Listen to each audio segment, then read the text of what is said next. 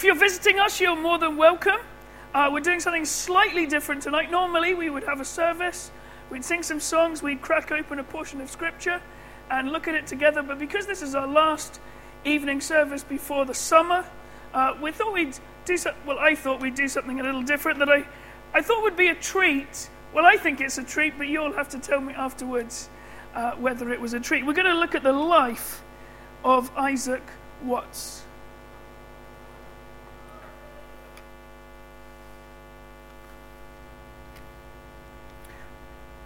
Paul exhorts the Colossians and he says this: "Let the message of Christ dwell among you richly, as you teach and admonish one another with all wisdom, through psalms, hymns, and songs from the Spirit, singing to God with gratitude in your hearts."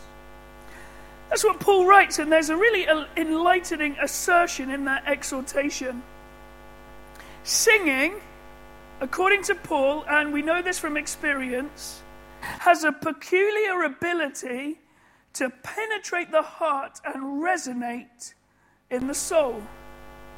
Looking back over your life, I dare say you can remember the choruses you sung at Sunday school much better than the memory verses that you learnt.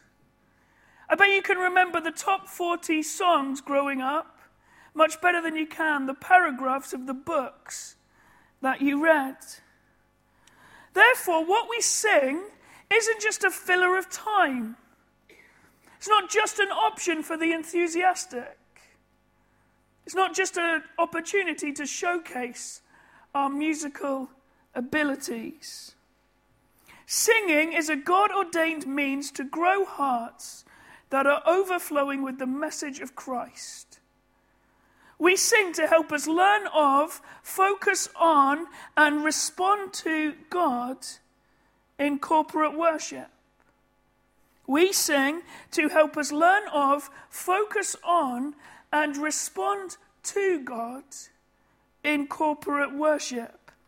So if this is the case, then Isaac Watts is a man worthy of our study. The man aptly described as the father of hymnody, the pastor hymnologist, the scribe of experiential doctrine. And his whole point was this, that theology must lead to doxology. As we learn truths about God, it must lead us into authentic worship of God. If you just have theology with no doxology, you've just got cold, dry orthodoxy. That you know all the right stuff, but it hasn't penetrated your heart. If you just have doxology without theology, then you're just singing for the sake of singing, and it's an idol, because it's not informed about knowledge of God. This was the big thing in Isaac Watts' life. He wanted to teach truth, apply truth, and show people the right response to that truth. And so that's who we're going to look at tonight. So let's pray, and then we'll have a look at the life of Isaac Watts together. I want to pray one of Isaac's hymns. Let's pray. Come, Holy Spirit, heavenly dove, with all thy quickening powers, kindle a flame of sacred love in these cold hearts of ours. Look how we grovel here below, fond of these trifling toys. Our souls can neither fly nor go to reach eternal joys. In vain we tune our formal songs, in vain we strive to rise. Hosannas languish on our tongues, and our devotion dies. Dear Lord, and shall we ever live at this poor dying rate? Our love so faint, so cold to thee, and thine to us so great. So come, Holy Spirit, heavenly dove, with all thy quickening powers. Come shed abroad the Saviour's love, and that shall kindle us. Amen. The year is 1674, the year of Isaac Watts' birth, and Britain is deeply troubled. 11 years before Isaac Watts was born, the bubonic plague had swept through the country. killing more than 100,000 people in London alone, which was about a quarter of the total population of the capital city. The city of Southampton, where Isaac Watts was born, had almost been completely depopulated. The town records talk about streets being overgrown with weeds because there was no one going along the thoroughfares. 1666 saw the Great Fire of London that had largely leveled the nation's capital. So these big events add to the trouble that Britain was in, but it was also in a tumultuous state when it looked at the religious and the political. These affected Isaac Watts' life more than anything else. The first half of the 18th century, the 17th century saw the Roman Catholic Stuart monarchs try to assert their divine right to rule as absolutists over both the church and the state. Parliament became increasingly tokenistic, and the two were inevitably to come to blows. In 1642, Charles I engaged in a civil war with Parliament, and he lost. And he didn't just lose the battle, but he also lost his head because they beheaded him. Oliver Cromwell assumed the role of Lord Protector and commenced efforts to unite the country in what was called the Commonwealth. But he quickly found, as so many people in the past have, real trouble with Scotland and with the Presbyterian Church in particular, and so another civil war ensued. Finally, in 1660, Parliament invited Charles I's son, Charles II, to assume the throne again, thus reinstating the monarchy. I think of all the monarchs in history, Charles II definitely has the best hair. Charles II again sought to assert his divine right to rule over both church and state. This meant that he passed a law that the Anglican Church was the only legitimate church and that everyone in the realm must attend only an Anglican service. The state of the Anglican Church is depicted in this painting by William Hogarth. Hogarth depicts the minister preaching, and his head is deeply buried in the books. He's been going on a long time because the hourglass is almost completely empty of sand. Not only has he been going on a long time, and you can see it from the hourglass, but all the congregation have fallen asleep.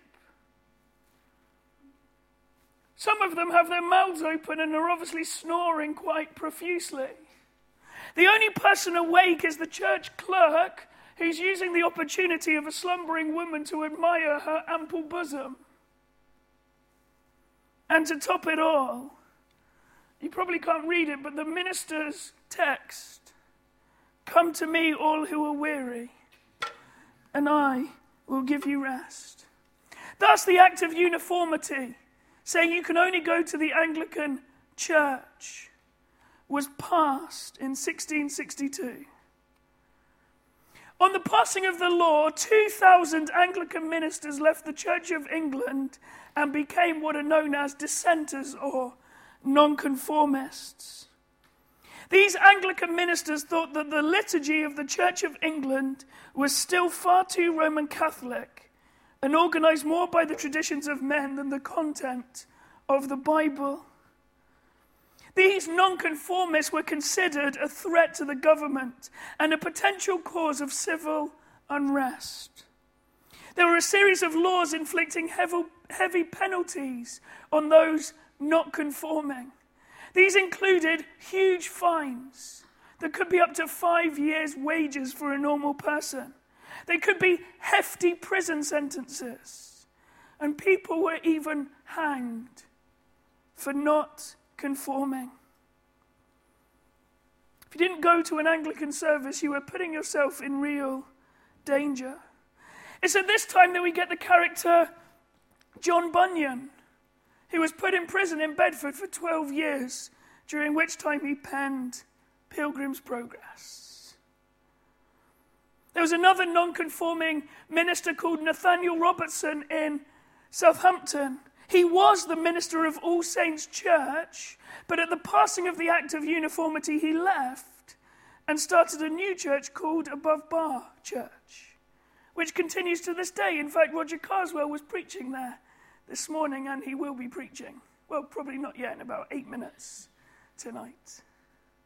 My parents went to Above Bar Church when they lived in Southampton.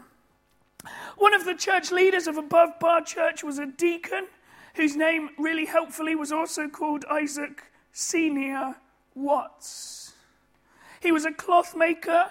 He ran a boarding school. And so on the 17th of July, 1674, the day of Isaac Watts Jr.'s birth, his father, Isaac Watts Sr., was serving a second prison sentence for being a nonconformist. His mother, Sarah Taunton Watts, was a descendant from a French Protestant family who had fled France in 1572 after the St. Bartholomew's Day massacre. She would nurse Isaac on the steps outside the prison, conversing and encouraging her husband, who was paying the highest price for his convictions about the way church was supposed to happen. Isaac Watts Sr. would be in and out of prison for all young Isaac's childhood, and when not locked up, he'd be in forced exile in London. However, even in absence, Isaac Watts Sr. took great responsibility for bringing his children up in the things of God. In total, Isaac Sr. and Sarah would have 8 children, of which Isaac Watts Jr. was the oldest, but their 2 youngest daughters wouldn't live beyond a year of life. We have a lovely letter preserved from Isaac Watts Sr. to the family during one of these exiles in London. And I think it gives us an insight into what a spiritual man he was and what an influence he was in the life of this man that we're here to study, Isaac. He starts the letter like this. My dear children, though it has pleased God to suffer the malice of ungodly men, the enemies of Jesus Christ and my enemies for his sake, to break out so far against me as to remove me from you in my personal habitation, thereby at once bereaving me of that comfort which I might have hoped for in the enjoyment of my family in peace, and you of that education which my love as a father and duty as a parent requires me to give. Yet such are the longings of my soul for your good and prosperity, especially in spiritual concernments, that I remember you always with myself in my daily prayers, addressed to the throne of grace. Then he writes some further instructions. He writes this about their Bible study. I charge you frequently to read the Holy Scriptures, and not as a task or burden laid on you, but get your hearts to delight in them daily. He then writes about their sinful nature and God's salvation. He says to his 6 remaining children, consider seriously and often the sinful and miserable estate you are in by nature, and that you are liable to eternal wrath thereupon. Also think upon the way of fallen man's recovery by grace, according to the foundational principles of the Christian religion, which you have learnt in your catechism, and beg of God by prayer to give you understanding in them, and faith to believe in Jesus Christ, and a heart willing to yield obedience to his gospel commands in all things. He says, learn to know God according to the discoveries he has made of himself, in and by his word, in all his glorious attributes and infinite perfections. Especially learn to know him in and through the Lord Jesus Christ, and to be acquainted with this blessed Redeemer of God's people. He finishes the letter with these words, do not entertain any hard thoughts of God or of his ways, because his people are persecuted for them. For Jesus Christ himself was persecuted to death by wicked men, for preaching the gospel and doing good. And the holy apostles and prophets were cruelly treated for serving God in his own way. Then he writes this, consider your mother. She is left alone to bear all the burdens of bringing you up, and is, as it were, a widow. Her time is filled up with many cares, and therefore do not grieve her by any rebellious or disobedient ways, but be willing to learn from her and be ruled by her, that she may have some comfort in seeing your obedient carriage, and that it will rejoice me to hear these things. These things I charge and command you with the authority and love of a father, now commending you to God, and what I have written to his blessing upon your hearts through Jesus Christ, with my dear love to your mother. It's quite a letter, isn't it, to send to small children, but it shows the gravity with which he took the responsibility as a parent, and particularly his earnestness that they knew God. Isaac was a precocious child. He was literally a genius, and that word is so overused. He started to learn Latin from his father at the age of 4. He started learning Greek at 9, French at 10, and Hebrew at 13. When he was 6, he started the free school in Southampton, now called King Edward VI Grammar School, that has as its alumni none other than Dr. Robert Gemmell. When Watts was 7, his mother found some handwritten poems in his room and asked whether Isaac had written them. Isaac said he had, but his mother doubted that a child so young could write such verse. So she got Isaac to sit at the kitchen table with a quill and paper and said, write something. Instantly he wrote this: I am a vile, polluted lump of earth, so I've continued since my birth. Although Jehovah grace does daily give me, as sure as this monster will deceive me, come therefore, Lord, from Satan's claws relieve me. Wash me in thy blood, O Christ, and grace divine impart, and search and try the corners of my heart, that I in all things may be fit to do service to thee and sing thy praises too. What if he did that at 6, at 7? Which is amazing in itself, but when you look at the first letters of each line, it spells Isaac Watts. It's pretty handy. It was also while at the free school in Southampton that he writes this in his journal. 1698, fell under considerable conviction of sin. 1689, was taught to trust in Christ. On leaving the free school in 1690, Watts had a massive decision to make. He was a real celebrity by now, this child genius in Southampton, and a really wealthy local called Dr. Speed took a keen interest in Isaac. And he said to the parents, I want to pay for you to go to university. There were only 2 university options. One was Oxford. The other was Cambridge. It obviously wasn't that special to go to Oxford or Cambridge back then because you couldn't go anywhere else. There was only one problem, though. You could only go to Oxford or Cambridge if you were an Anglican.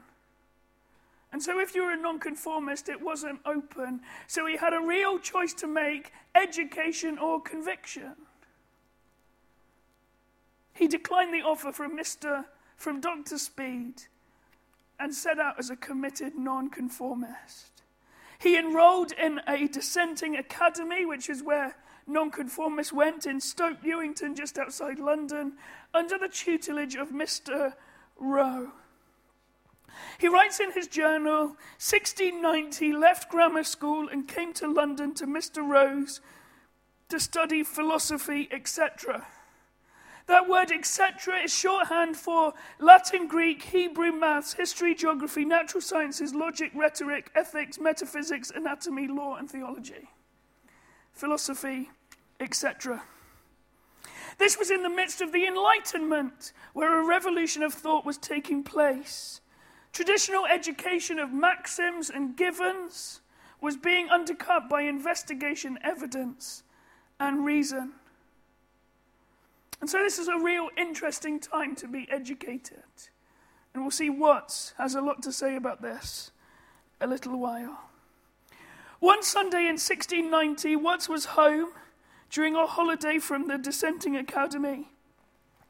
The family were on a walk after the church service when Isaac shouted, "The singing of God's praise is the part of worship closest to heaven, but its performance among us is the worst on earth."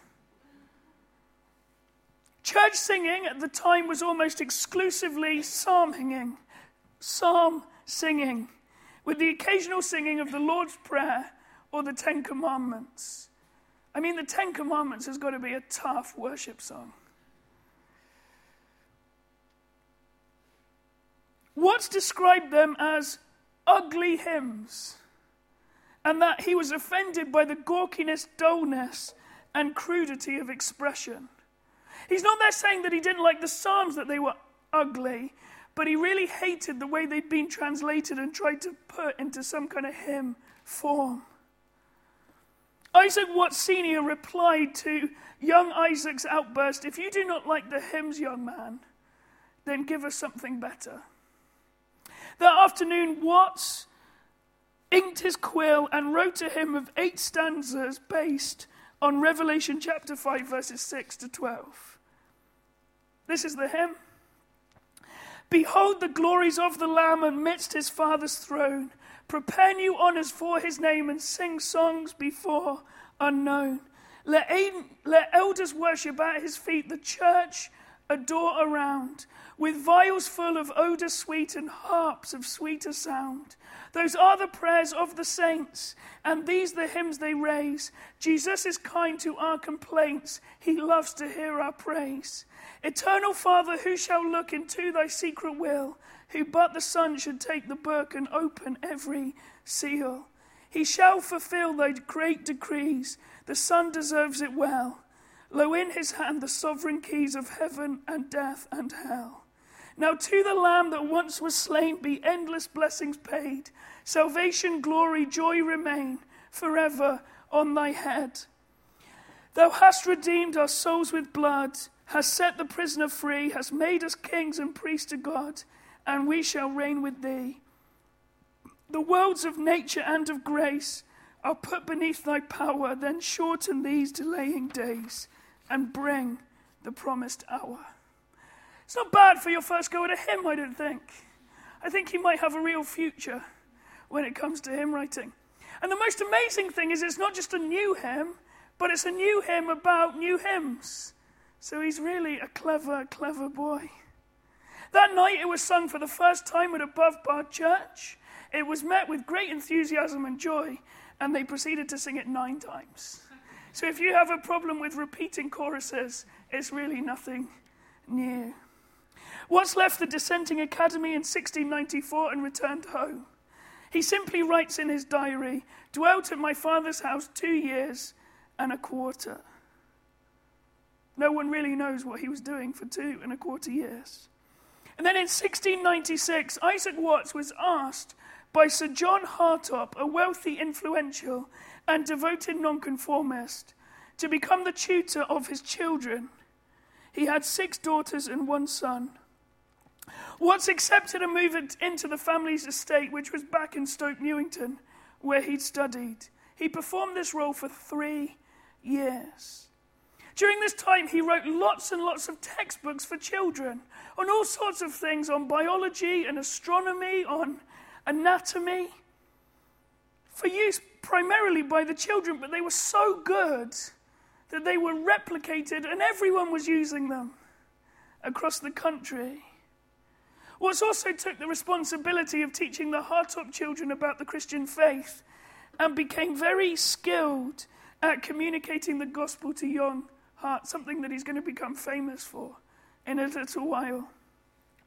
While he was there, he also wrote this book, which if you can't quite read it, says, "Logic, the right use of reason in the inquiry after the truth, with a variety of rules to guard against error in the affairs of religion and human life, as well as in the sciences."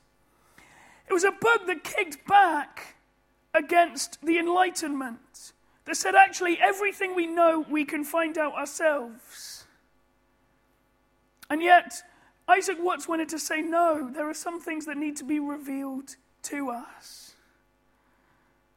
It was such a good book that it became the core textbook on logic at Oxford, Cambridge, and Yale, the very institutions that said we don't want you as a nonconformist. One of the great threads of Isaac Watts' theology is to try and say that the Christian faith is reasonable. He was, if you like, an 18th century apologist. He writes a lot of theological textbooks. He writes about 28 in all. Some of them are absolutely brilliant, and some of them are awful. Especially his stuff on the Trinity, where he tries to make the Trinity sound reasonable, which is really impossible. And in his attempt to make it sound reasonable using all sorts of systems and illustrations, he actually makes it far more complicated and much further advanced than we could ever imagine, to the point of being utterly irrational and unbelievable. In 1698, on his 24th birthday, it writes in his diary, preached my first... Oh, let the game away a little early. He preached his first sermon at Mark Lane Church in London. Mark Lane Church is a very famous nonconformist church. One of the two pastors ago, the pastor was John Owen. He's a very big theologian, particularly of nonconformism and the state of the church. The current pastor was a guy called Dr. Chauncey. This was the church that the Hartop family attended. And in his sermon, Isaac preached a very straightforward message, full of exhortation and illustration. And it was met with great warmth by the congregation. In 1699, he writes in his diary, preached first sermon as Dr. Chauncey's assistant at Mark Lane Church, and suffered after with fever and weakness. This will be another thread that runs right through Isaac Watts' life. He is always ill. He's always plagued with fever and illness. Dr. Chauncey, the guy he was the assistant to, was a learned and able pastor, but the Mark Lane Church was not doing well under his leadership. It had shrunk to about 60 members. And from the church records, it seems to have been in large part due to Dr. Chauncey. He's described as one who was stubborn in controversy, tedious in preaching, and rigid in matters of church discipline. So it seems that his congregation were voting with their feet. 2 years after Watts became assistant, Dr. Chauncey resigned. The congregation decided to look for a replacement whilst keeping Watts on as the assistant. However, Watts was not well. In June 1701, just after Dr. Chauncey's resignation, his notebook says, went to Bath by advice of physicians. Bath, that place with good water by the sea, that you went to get well if you were wealthy. A few months later, the church was still vacant, and the church record says, Assistant Pastor Watts, under continued indispositions of body and weakness in the country, he has given us little encouragement to expect his return amongst us. After that, the church held a day of prayer and fasting specifically for the restoration of Mr. Watts' health and for the provision of a pastor for this church. The two ended up to be intrinsically linked. After 5 months away, Watts returned to London, and the church called him to be the senior pastor of Mark Lane Church. Watts hesitated in accepting the call, claiming that his illness would prevent him from preaching twice on a Sunday. The congregation persisted, and Watts wrote to them this letter. Your perseverance in your choice and love, your constant profession of edification by my ministry, the great probability you show in building up this famous and decayed Church of Christ, if I accept the call, and your prevailing fears of its dissolution if I refuse, have given me ground to believe that your corporate voice is the voice of Christ.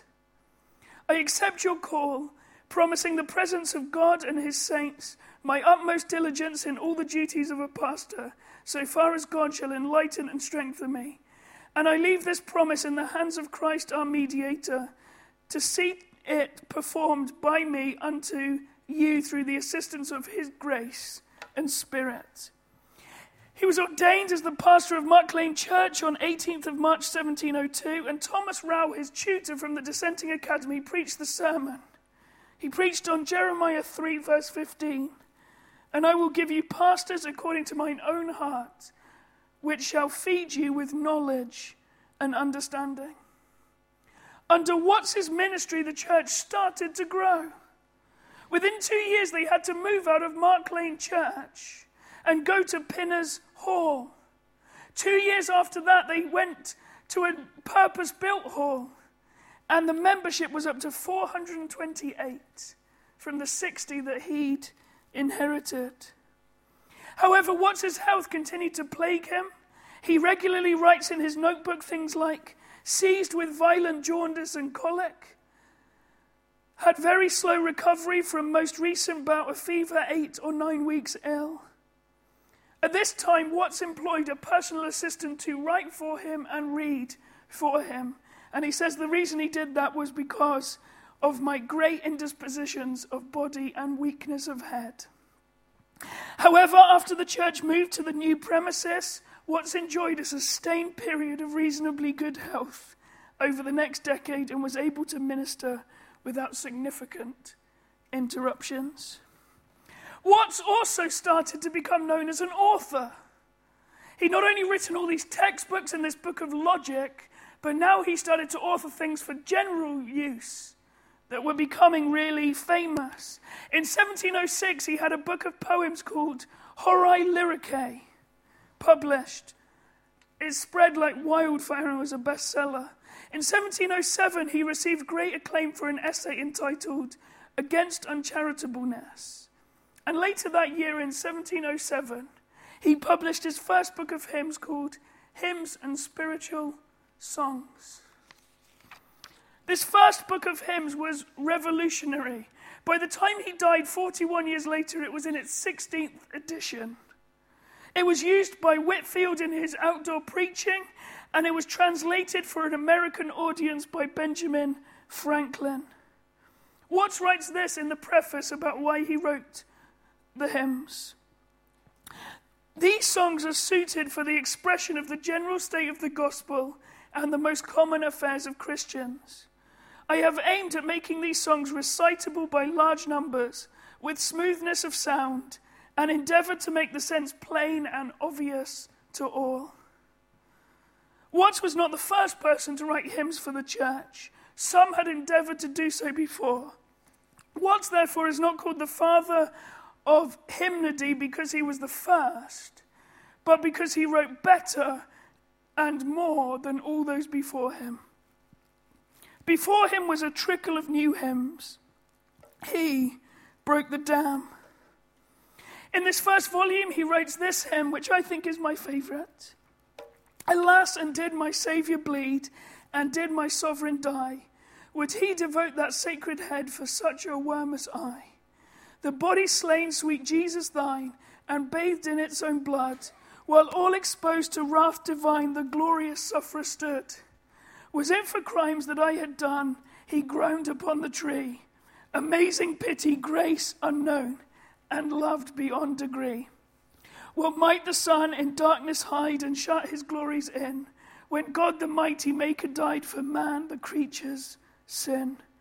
Thus might I hide my blushing face while his dear cross appears, dissolve my heart in thankfulness and melt my eyes to tears.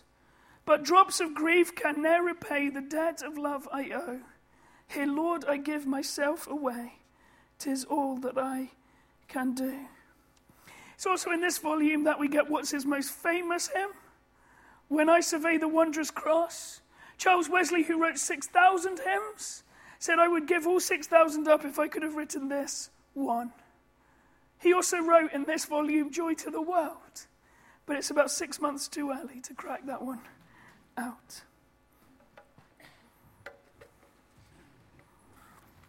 It was during this period when he started to become known as an author that Isaac Watts had his only romantic encounter. A lady called Elizabeth Singer had read Watts's poetry and loved it. She loved it so much that she wanted to meet the author. However, Isaac, though brilliant, was not an attractive man. He's described as short, sallow-faced, deathly pale, and had a crooked, hooked nose. Miss Singer, by contrast, was very beautiful. They, after lengthy letter correspondence, did eventually meet, and Watts was smitten and proposed to her. And Miss Singer's response has to be the best put down ever. She said this, "Mr. Watts, I only wish I could say that I admire the casket as much as I admire the jewel. I only wish that the beauty that flowed from your pen seeped into your person. In other words, I love your poetry, but you're far too ugly for me to spend the rest of my life with." In 1712, the old tiresome sickness returned, and Watts effectively left pastoral ministry for the next 4 years.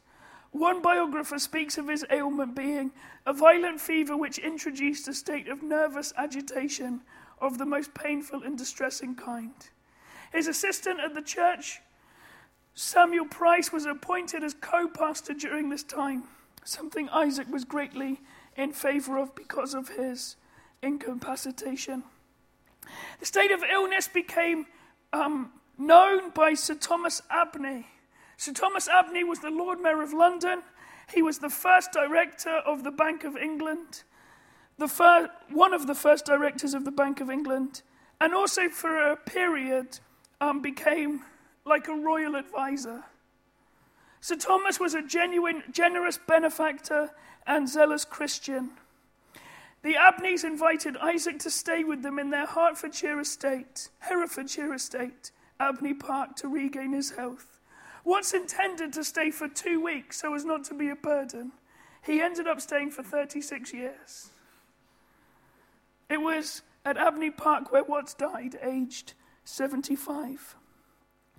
This time at the Abney estate was very productive in the life of Isaac. In 1715, he wrote a book called Divine Songs Attempted in Easy Language for the Use of Children. Much of his skill in teaching children had been honed during his time with the Hartop children as their tutor. And in fact, this book was dedicated to Sir John Hartop himself. The words in the preface again are worthy of note. He writes, "To all that are concerned with the education of children, you have been given an immense and important charge. The seeds of misery or happiness in this world and that to come are oftentimes sown very early, and therefore whatever may conduce to give the minds of children a relish for virtue and religion must be your primary concern." He also defends verse as an effectual means of teaching children, saying that the truths they sing will resonate with them far longer than any other lessons they learn. Just to give you an example, he writes this chorus about the excellence of the Bible.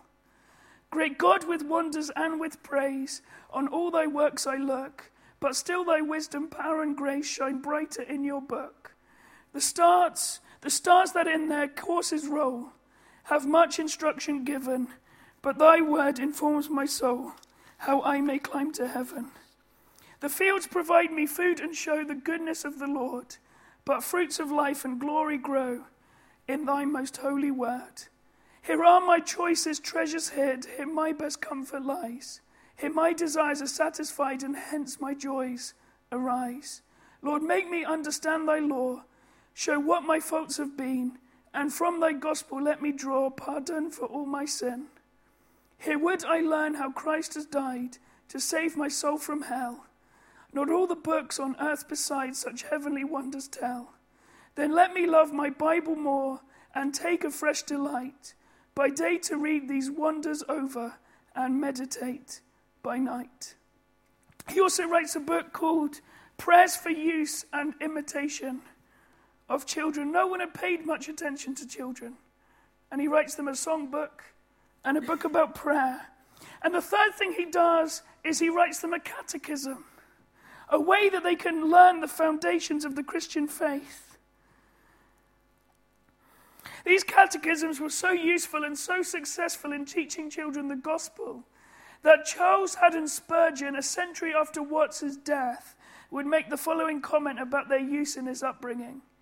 Dr. Watts's catechism, which I learned myself, is so simple, so interesting, so suggestive, that a better condensation of scriptural knowledge will never be written. And the marvel is that such a tool of instruction should have been laid aside by so many Sunday school teachers. It was also at Abney Park, staying with Lord Abney, that Watts produced his greatest work, a re-rendering of Psalms, the Psalms Christologically.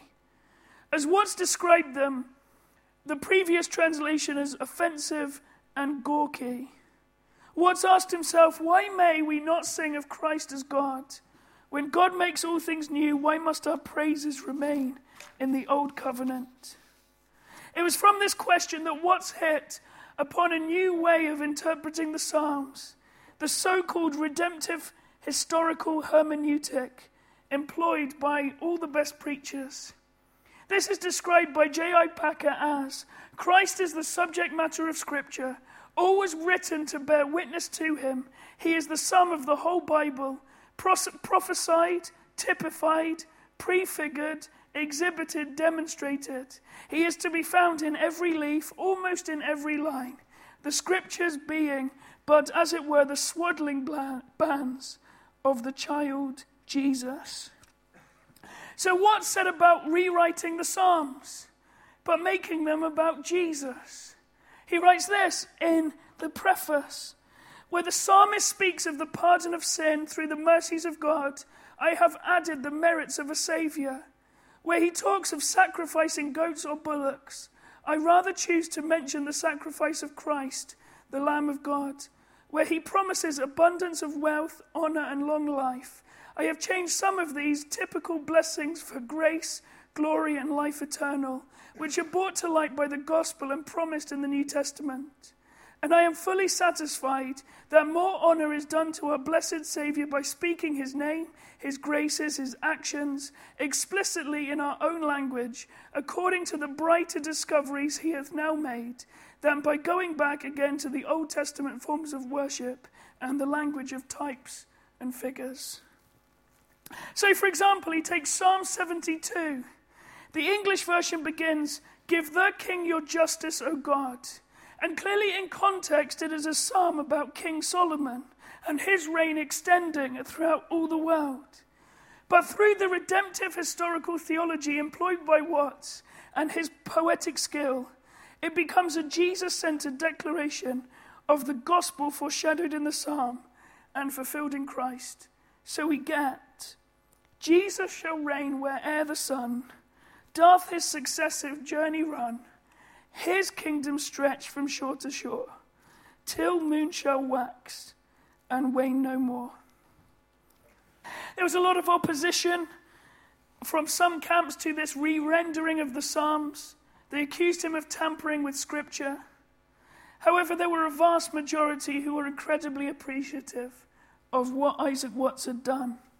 Isaac's younger brother, called Enoch, a notable poet himself, wrote this to celebrate his brother's work. Yours is the old truth, stripped of its rags, ragged ornaments and apparels. If we may say so, as younger by ages in a new fashionable dress, these psalms have been clothed. There is in the old psalms we used to sing a mighty deficiency of that life and soul which are necessary to raise our fancies and kindle our passions. Not so with yours. They are incendiary to the soul, magnifying of Christ, and glorious to recite. I have been persuaded for some time now that were King David to speak English, he would choose to make use of your style. We'll sing another great Watts psalm in a few moments to close our time. That one, O God, our help in ages past. Watts continued writing and reforming for the next 20 years. He became not just a renowned preacher of the gospel, but also became very active in social reform, the outworking of the gospel. He wrote about uncharitableness. He challenged giving. He spoke on social ills like drunkenness, particularly gin. He was a keen advocate for free and accessible education for the poor. He was also someone who was very caring and loving to his congregation. We've got countless letters tenderly penned that express not just a sincere love for them, but a desire that they would go through the various struggles of their life in a Christ-like, God-glorifying way. In 1746, just 2 years before he died, Watts wrote a hymn to introduce a new book called The World to Come. It's a book about death, and it's really worth a read. It's very, very brilliant in dealing with the topic. This hymn that he writes to introduce and is in the front cover says this: "There is a land of pure delight where saints immortal reign. Infinite day excludes the night and pleasures banish pain. Their everlasting spring abides and never withering flowers. Death like a narrow sea divides this heavenly land from ours. Sweet fields beyond the swelling flood stand dressed in living green. So too the Jews old Canaan stood while Jordan rolled between. But timorous mortals start and shrink to cross the narrow sea, and linger shivering on the brink, and fear to launch away. Oh, could we make our doubts remove, those gloomy doubts that rise, and see the Canaan that we love with unbeclouded eyes." It's amazing, isn't it, just how real he is. When he says timorous mortals start and shrink to cross the narrow sea, that even the most fervent Christian can still be scared of death. It's a very pastoral book, The World to Come. There's a lot of great exhortation in it about how to use life well. Watts, at the end of his life, met some slightly later contemporaries.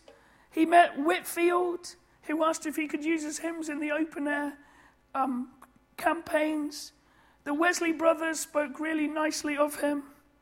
He lives to see the Great Awakening through the preaching of Jonathan Edwards, which, when you consider the church world that he grew up in, to then see this incredible revival break out towards the end of his life must have been a real thrill. The church had seen a seismic and glorious shift in the course of his life, from a dry, emotionless, formal gathering in the 1670s to a revival of enthusiasm and life by his death in 1748. All of these gatherings would have been belted out many of the hymns that he penned, as we are today. On the 25th of November 1748, at the Abney Estate, Watts commented to his personal secretary, Joseph Parker, "It is a great mercy to me that I have no matter of fear or dread in death. I could, if God please, lay back my head and die without terror this afternoon or night. My chief supports are from my view of eternal things and the interest through Christ I have in them. I trust all my sins are pardoned through the blood of Christ. I have no fear of dying. It would be the greatest comfort to lie down and sleep and wake no more." Watts, in one of his meditations on death, wrote, "In heaven, new and unknown powers and glories, brighter flames of imagination, richer scenes of wit and fancy, and diviner talents." He talks about the new creation having even diviner talents. So if these Watts hymns sound good down here, just imagine what a glorious heaven Watts' hymn would sound like. The last thing he wrote before his death was these 4 lines: "There we shall see his face and never, never sin. There from the fountain of his grace drink endless pleasures in." And so that is Isaac Watts. But what can we learn about him today? I think just a few things. Light and then heat. Light and then heat. In all his hymn writing, Isaac Watts was very careful in stating the truth and then responding to it. It was always theology becoming doxology. It wasn't emotionalism. He wasn't hyping up the crowd. But he said these truths are true. And then he told people how to feel about them. Secondly, in an age of enlightened thinking and rationalism, Isaac Watts is reasonable but remarkable about emotion. When everyone was going to empirical evidence, when everyone was saying that we can actually find out everything, it became very sterile. And Isaac Watts said, no, you can feel about these things. These are things that you can be overjoyed about. There are situations in life where you can cry. And isn't that interesting for us in the 21st century? That we don't need to just have a dry, cold orthodoxy on a level. But actually it's good to be overjoyed at the gospel. We can be fearful of what's to come. There is the ability to feel built into the Christian experience.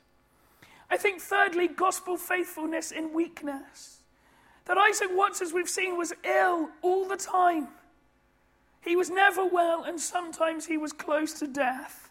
And yet Watts was dependent on the Lord. Amidst his weakness, he knew he couldn't do it by himself. His prayer journal is remarkable.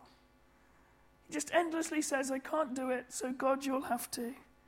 He didn't use it as an excuse for anything. If he literally could stand, he would preach and then suffer the consequences afterwards. Fourthly, a massive investment in children. Despite often being ridiculed for the time he took writing and seek to educate children, he persisted. He knew that God loved children, and bringing them up and teaching them the things of God was by far the best investment and use of his time. We see that was built on the upbringing that he had. Fifthly, Christ-centered praise. In an age of moralism in the church and academia and skepticism, Watts absolutely kept the main thing. And all of his hymns focus and center and find their crescendo in the gospel, in the person of the Lord Jesus. Wesley said of him, he opened his Bible and made a beeline for Jesus as quickly as possible.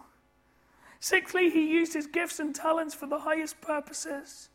As you can see, he was an absolute genius. The age of 7 to pen that is pretty good. He could have been an actor, he could have written books, he could have been a playwright, and yet he knew that the one thing that would last forever is what he did for the Lord Jesus. And seventhly, something that we didn't really cover, is that he hated division in the church. He always sought harmony. And he was in a time of great tumult, and he very much stood on the truth. He engaged with philosophers and academics. He has a brilliant discourse with John Locke, a leading philosopher at the time. And this is what John Locke said.